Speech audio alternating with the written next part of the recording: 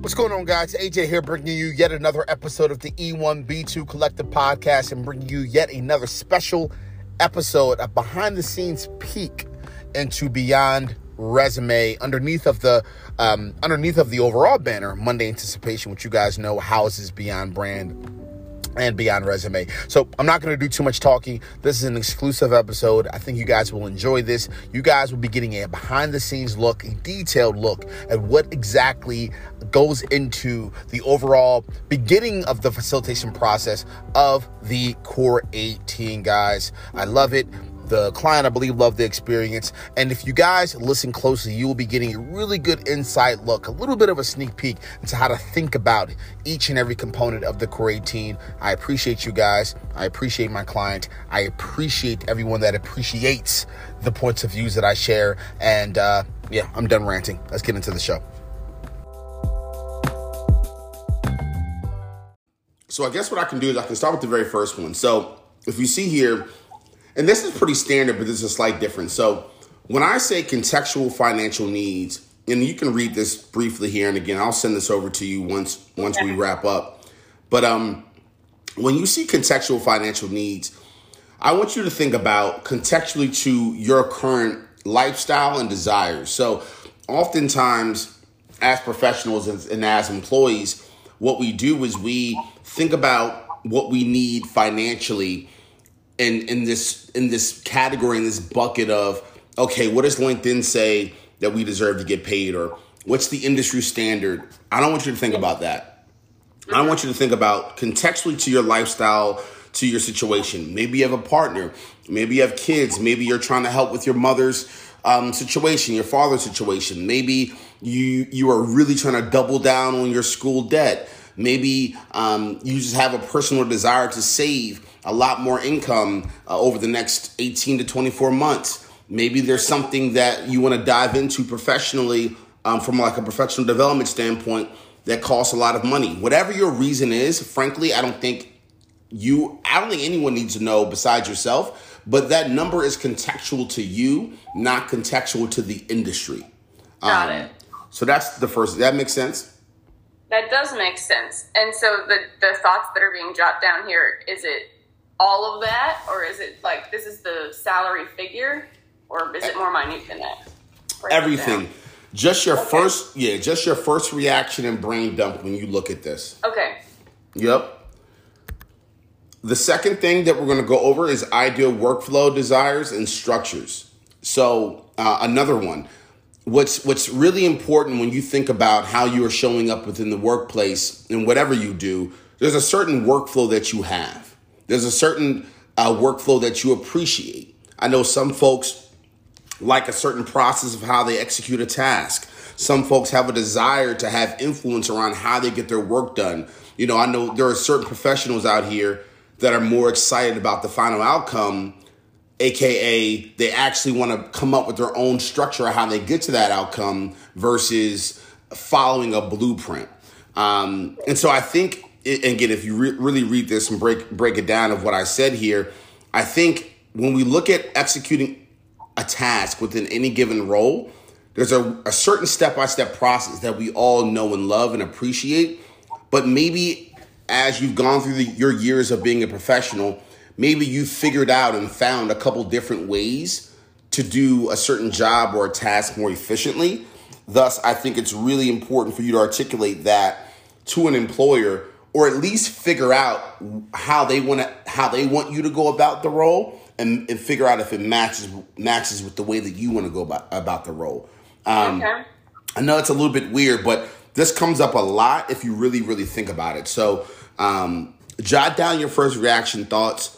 I'll give you a slight example. I know for me, you know, as an internal head of people, there are certain things that folks do that are by the book when it comes to benefits, or when it comes to employee one-on-ones, or when it comes to, succession planning, whatever it's going to be. I have a certain way that I like to go about it. And that workflow is actually super important for me, that I have the right to be flexible with that workflow versus me listening to an organization and doing it the exact way that they're asking me to. So again, this may or may not be a big desire for you. This is, again, contextual to everyone. This may or may not be a non-negotiable, but this is something I wanted to get in front of you as well. I love it. All right. Okay. Direct report communication style. This is a really big one as well. I think we all know and love certain communication styles from our direct reports, aka our bosses.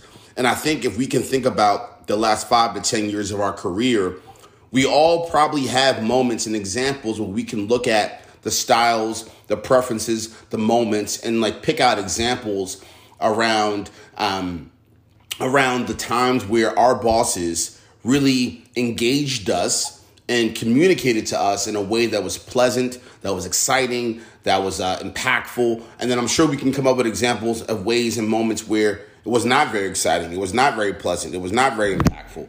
And so I think, again, with this one, I think it's very contextual to you. That's the whole point of this.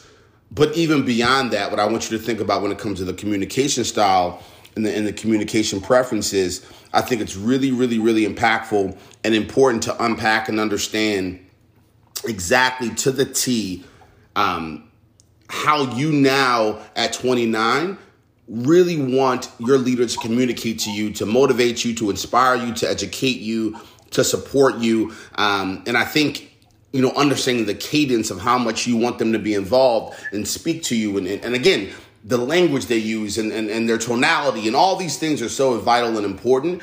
And again, it's just important to communicate this and really figure out if an employer can respect and understand that, or if they have other ambitions around that.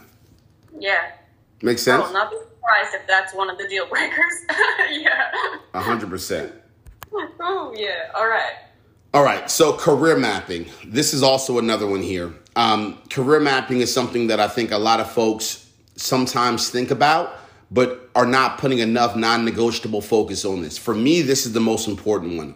Let me break down exactly what I mean. When you are a professional inside of an organization, at times what you have is you have a certain expectation around how quickly you'll move up the ranks of the organization.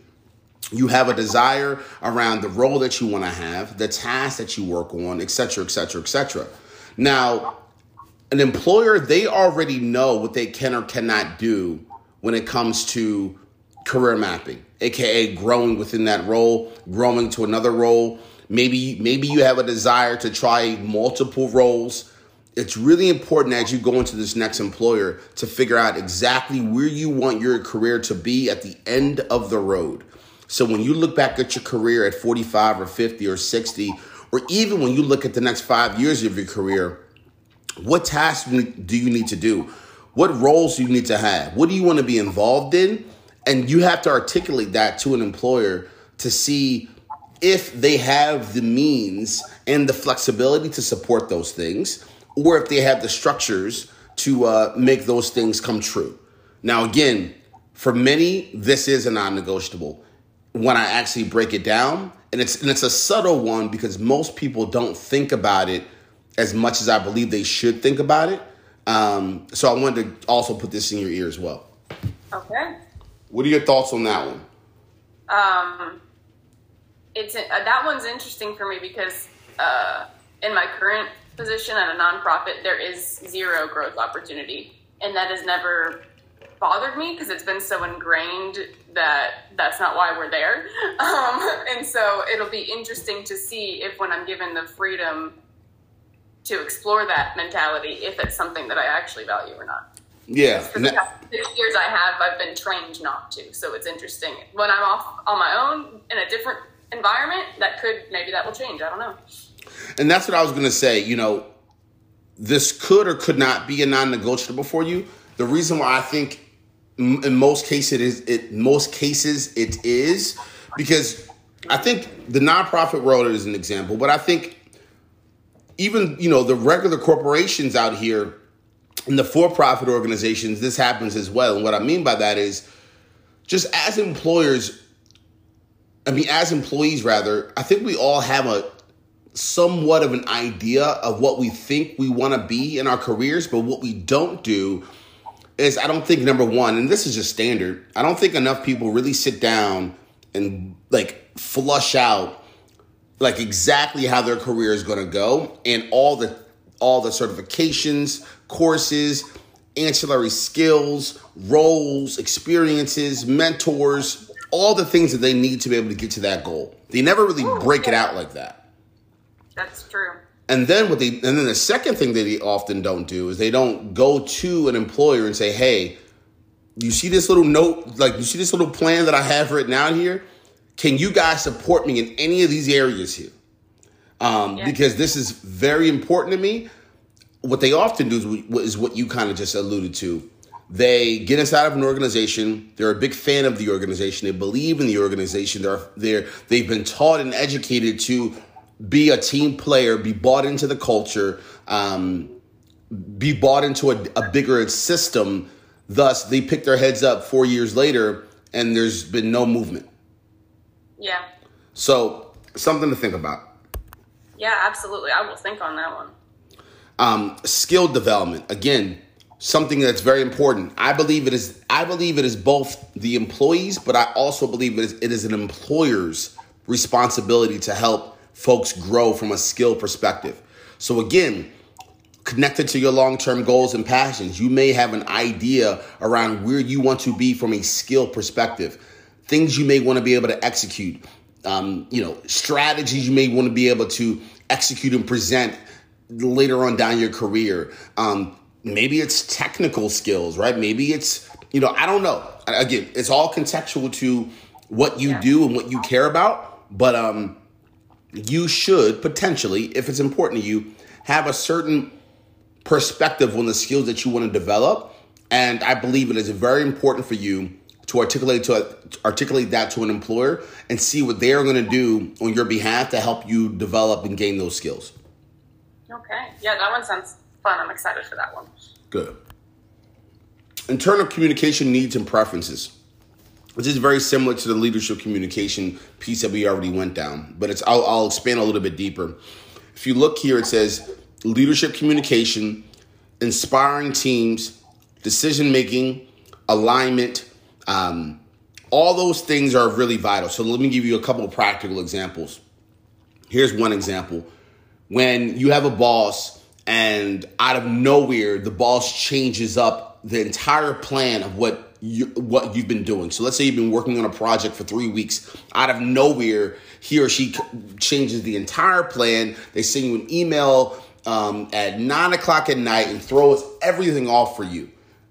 That for me would not throw me off personally too much because I've been in such a, I've been ingrained in such the startup culture. For some people, that is not a good internal communication practice. For some people, they're like, hold on, what just happened here? Like, I've been working on this project for 3 weeks. I've been excited about this. I've been deep diving into this. Now you're switching everything up on me on the drop of a dime. That is not acceptable. That is making me not like this company as much. That is making me not like you as much. That means I'm not going to be as good of an employee. So that's one example. Another example is like, how involved are you with decisions? For instance, there may be things that are going on within your organization that you're working for that impact you. How much do you want to be privy to those decisions before they actually happen?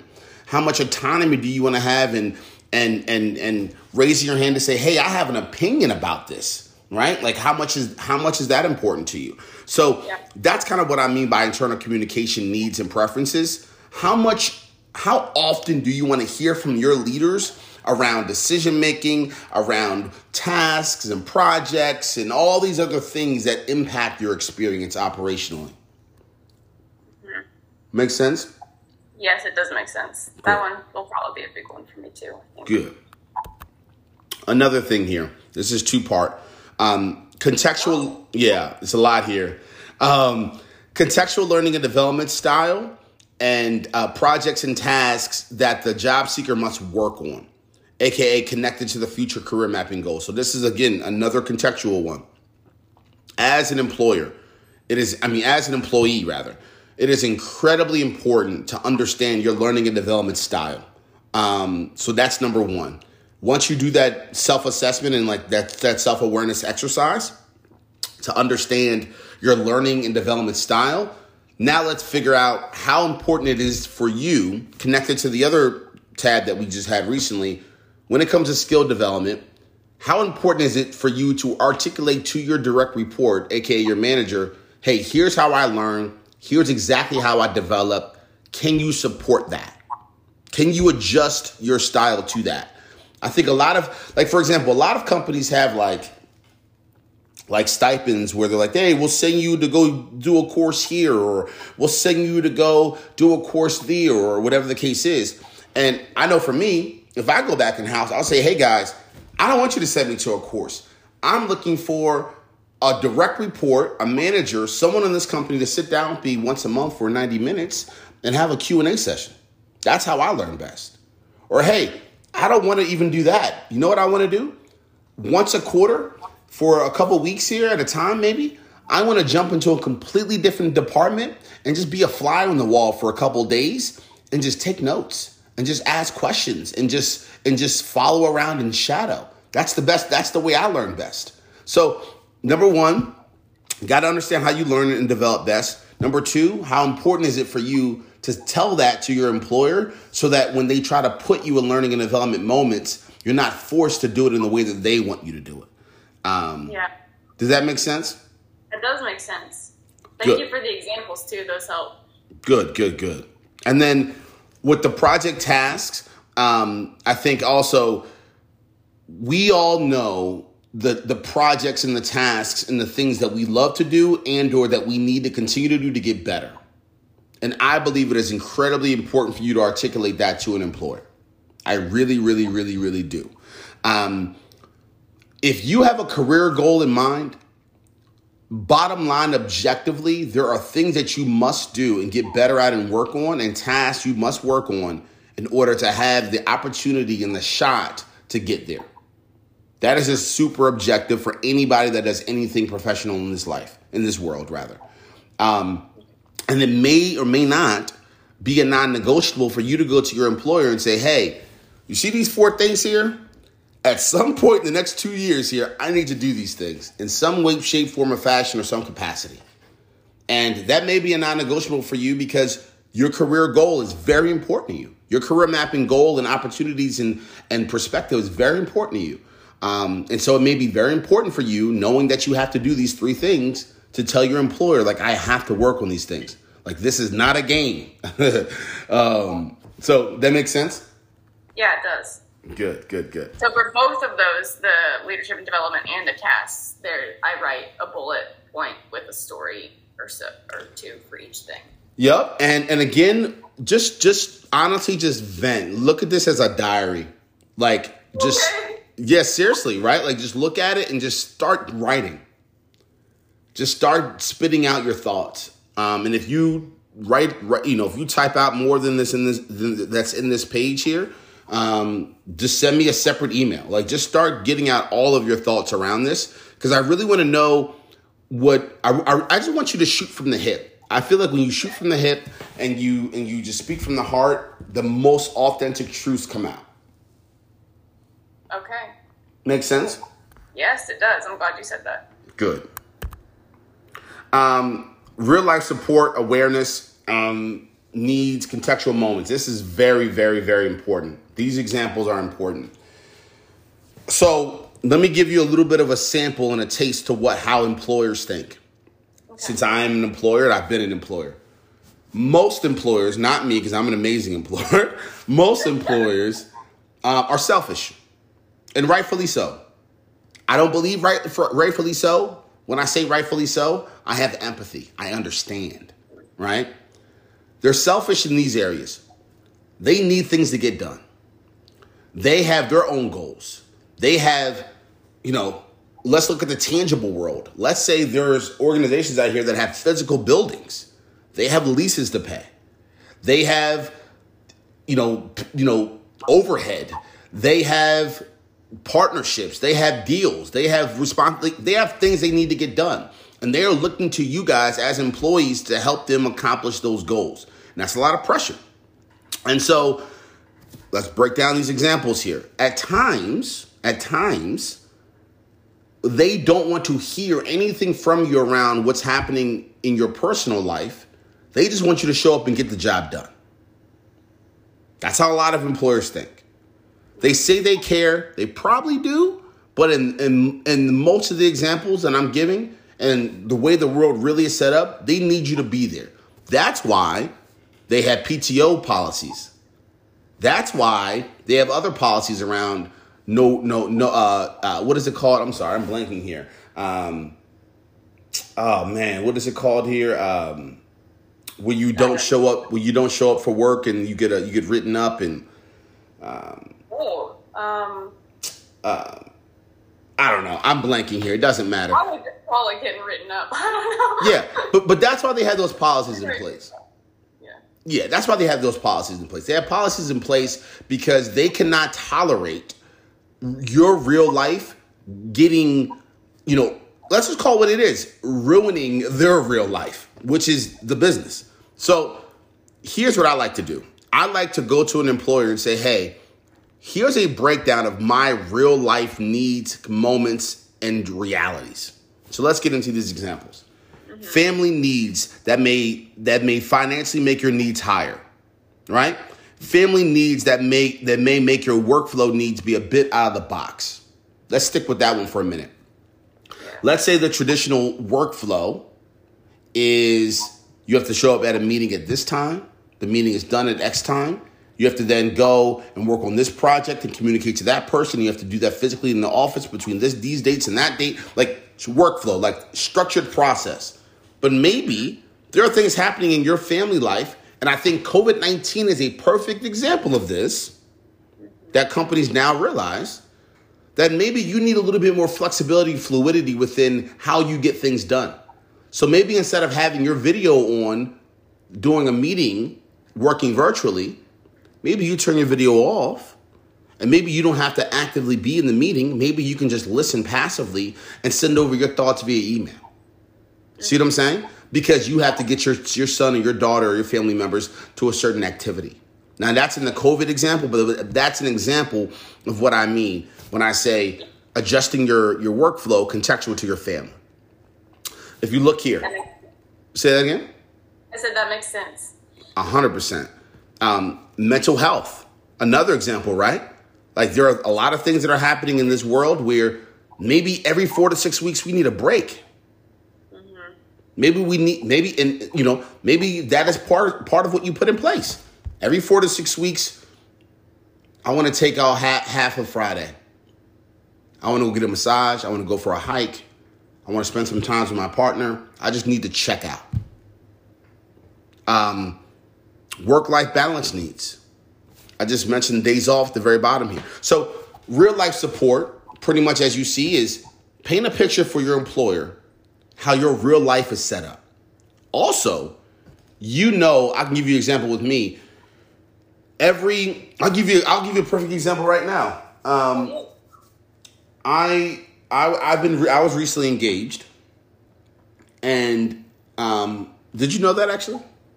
No, I didn't know that. Oh, okay. Well, now you know. I was recently engaged, and we just got a little bit of bad news on the planning of the engagement. I'm starting to get some energy now, but when we first got on this call, my energy was not high, but I think I kicked it in. I think you would agree, hopefully. Oh, absolutely, yeah. But the rest of my day, my fiance is not doing well right now. She's a little emotional, and I get it. And I may restructure my day right now contextual to that. That may not work for some employers. That may work for some employers. So that's what I mean. That is a real life situation that has thrown my energy off. I want to show up best for my employees, partners, folks. And if I was an employee, I would want to know if that example or if those types of moments my employer would appreciate. Yeah. Some employers do, some employers don't. So that's what I mean. Yeah, I'm following completely. Perfect. Expectations of direct report. We're going to kind of push through these now. Expectations of direct report. This is another one here. I think as as an employee, you have direct reports. You have the right and you should be thinking about what you expect from them. So if you get into this, read this paragraph here. I'm not going to give you too much context on it yet. I really want you to shoot from the hip. But I'll give you a couple. How they recognize you, how they communicate to you is another one. Again, like we already talked about, how they support you within your career. How often do you guys have one-on-ones? How much do they just, again, overall, like really support your learning and development styles, your communication preferences? Like, what do you need from your leader, from your boss, to make you a better employee? You've been a professional long enough where you probably have a point of view on that. Make sense? Yeah. Yes, it does. Good. Day-to-day culture needs. I'm going to go through this one really fast. This is just write down and brain dump. What will be the perfect experience? And when I say cultures, exactly what you're thinking. Just the vibes, the energy. Yeah. Are you getting along with everybody? Do you want to actually have friends, or do you more like a solid person where you kind of just want to duck off in your own world? Just the culture. Just write down and unpack the environment. Another thing also, actually, that's a little bit not clear that I want to expand on. Are you seeking a high pace, high pressure environment?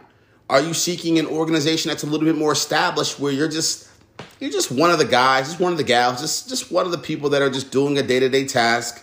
Or are you looking for an environment where every single decision, every single task you're making with 2 other or 3 other folks around you, and you guys are like a really high-performing team. You're working on really important things. There's a lot of pressure, but you all are, bought in and excited. Like, what type of environment are you looking for? Yeah. Ooh, that one's going to be fun. Yep. Leadership, performance, and coaching. Again, do's and do nots when it comes to coaching. So now you've articulated to your direct report and your manager what you need from them when it comes to leadership, when it comes to communication, when it comes to all these things. Now you've articulated, like, here's the type of leader I want you to be. Now what you do is you get even more detailed. Here's some of the do's and do nots when it comes to development and coaching, right? Here's some examples of how I want you to push me hard. Here's an example of what it looks like to push me a little too hard. Here's an example of what it looks like to really support me and give me some space to figure things out. Here's an example of what it looks like of you giving me too much space. So again, really thinking about some of the tactical support that will enable you to be at your most optimal performance and your most optimal level as an employee. Got it. Makes sense? It does. Good. All right. My employee one-on-one needs. We briefly touched over that already. Every leader should be giving you a one-on-one, but it is on you, in my personal opinion, to figure out, do you want one-on-ones every week? Do you want one-on-ones every other week? Do you want one-on-ones only doing once a quarter? What do you want to talk about doing those one-on-ones? How long do you want those one-on-ones to be? So again, these may or may not be non-negotiables for you, but these are important. This is your time to now sit face-to-face with your direct report in a potentially non-structured, laid-back environment where you guys can dive into anything. Maybe you just want to talk. Maybe you want to talk about a certain project. Maybe you want to talk about your performance. Maybe you want a little bit of a blend of all three. Like, what are you looking for? Yeah. Rewards and recognition. Again, this is a very important one as well. When you are rewarded, when they congratulate you, when they, maybe you have a role that has a bonus structure, explain exactly what you're looking for from a rewards and recognition standpoint. This is pretty straightforward. Got it. Do I need to expand it a little bit, or? No, I don't think so. I think I can do that one. Okay. Change management communication needs. We kind of talked about this a little bit before. Change happens in a lot of organizations. How do you personally want to be communicated to about that change? Do you prefer a random phone call in the middle of the night? Do you prefer an email? How proactive do you desire or need them to be? Are you looking for your manager to get your thoughts on the change? Are you someone that doesn't really need any kind of update around your perspective? You just want to kind of jump in Do your part. What are you looking for when it comes to being involved in change, being communicated to about change? Because at the end of the day, what I want you to think about also with this is there's a threat and there's a positive response in the brain at a neuroscience level. Okay. Everything that happens around communication will either ignite the threat or ignite the reward. The threat makes you cripple, makes you weak, makes you afraid, makes you not as productive. AKA, again, like I said, maybe a phone call at 9 o'clock at night while you're trying to enjoy a TV show of a rerun of Friends is not the best time to reach out to you, right? Mm-hmm. Maybe that'll completely throw off your night and put you in a whirlwind of thoughts, and that's not good for you. Maybe you don't want that, but maybe in the past you've had that, or maybe again there's a big change that's happening and it's coming up down the road, but you're the type of person that says, you know what, leader, let me know about the change now. Like, tell me what's happening, tell me what you're thinking. How can I help? I'm the type of person where I need to know well in advance, right? Super important. That's good. So it sounds like that's both change for like projects and also change in the organization as a whole. Exactly. Yeah, Yep. Decision-making preferences. Again, decision-making is so important. Are you the type of person, now this is going to be pretty black and white here. Are you the type of person that someone tells you what to do, you just get it done? Or are you the type of person when you have a lot of thoughts or perspectives around decision-making and structures, aka you want to be heavily involved in how decisions are made, and you would like to have your voice heard about those? Again, this may or may not be a non-negotiable. For many it is, for many it's not. For me, it definitely is. I'm not sure about, and again, this is contextual to you right now in your career at 29, as well as the future roles you may be getting involved in. Maybe, and you can even get down into some details around, here are some examples of decisions that I actually want to be involved in. Maybe here's some examples of decisions that just let me know what I need to do and I'll do it. Yeah. Yep. Meeting structures. We've all been a part of bad meetings. Oh, yes. This is a big one. It always is a big one. So I probably don't need to go into this. So meeting structures. I'm just going to move on past this. But this is important, though. Do not be afraid to articulate and design exactly the type of meetings that you're looking for. And then what you'll do is in the actual interview, you'll ask them, like, hey, walk me through kind of what your typical meeting structure is.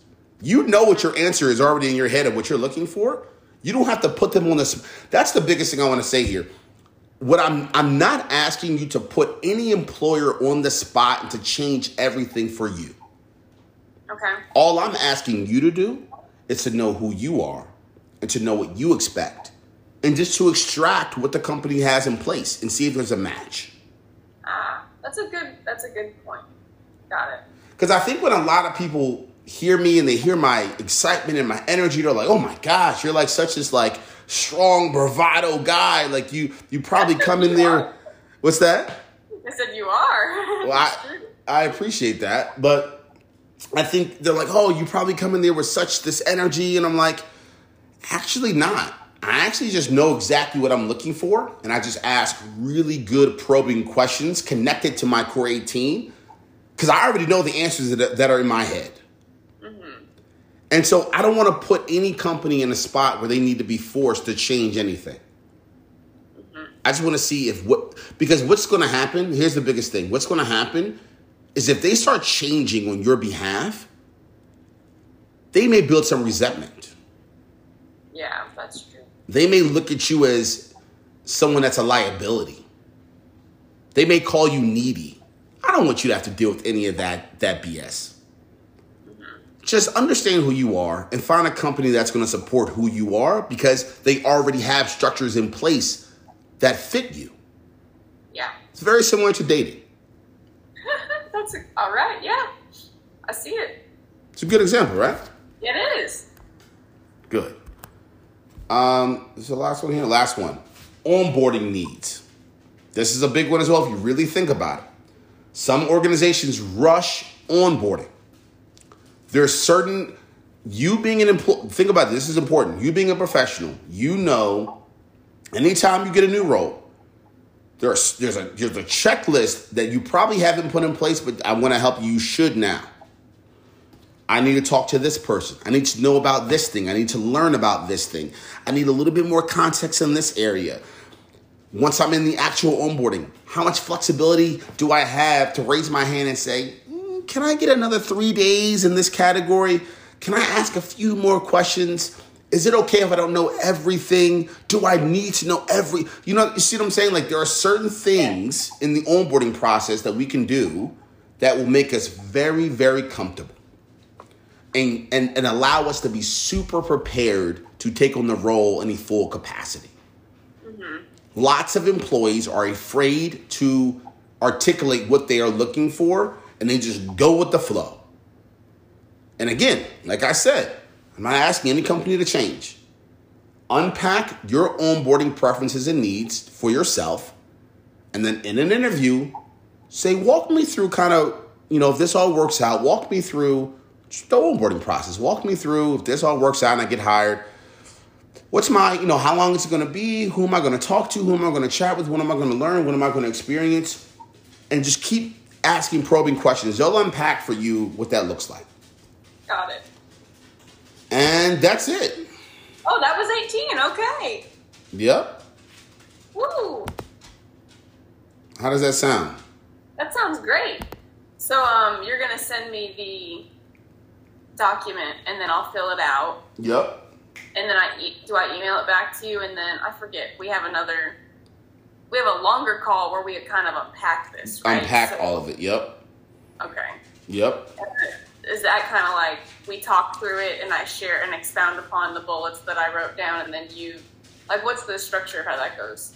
Yep. So once I see all of your context, exactly what you said is the next step. Once I see all of your context and all of your data, then we're going to go really deep and I'm going to ask you probing questions. We're going to really figure out, okay, what are the actual, out of the 18, what are actually a non-negotiable for you? Is it 6 of them, 4 of them, 17 of them? What is it? I hope it's not 17. That would be very difficult. That would be a little tough, huh? Oh, yeah. But no, this sounds great. I'm excited to dig into it. Perfect. I appreciate it. Yeah, thank you. Thank you for taking time this morning to walk me through it, especially amidst everything you had thrown your way this morning.